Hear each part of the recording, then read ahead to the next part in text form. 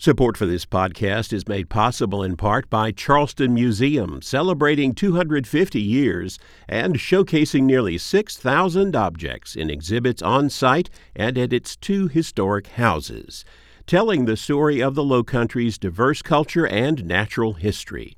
charlestonmuseum.org. And the Florence County Museum, presenting Legend, Francis Marion and the PD. The exhibit explores how 19th century art depicting Marion and his militia contributed to the Swamp Fox's legend in early American independence. Now on exhibit, flocomuseum.org. This is Walter Edgar with South Carolina from A to Z. G is for Gillon, Alexander, 1741 to 1794. Congressman, merchant, naval officer, legislator. A native of Holland, Gillon settled in Charleston in 1766, prospering in commercial ventures, operating a store and merchant vessels. He was so successful that by 1777 he retired from trade.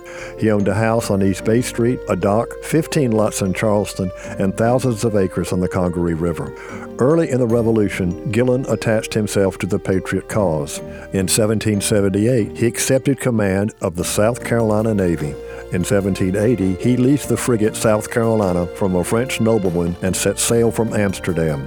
The ill-fated voyage ruined him financially, and the ship was captured by the British. The resulting claims against the state out of Alexander Gillon's brief command of the South Carolina were not settled until 1856.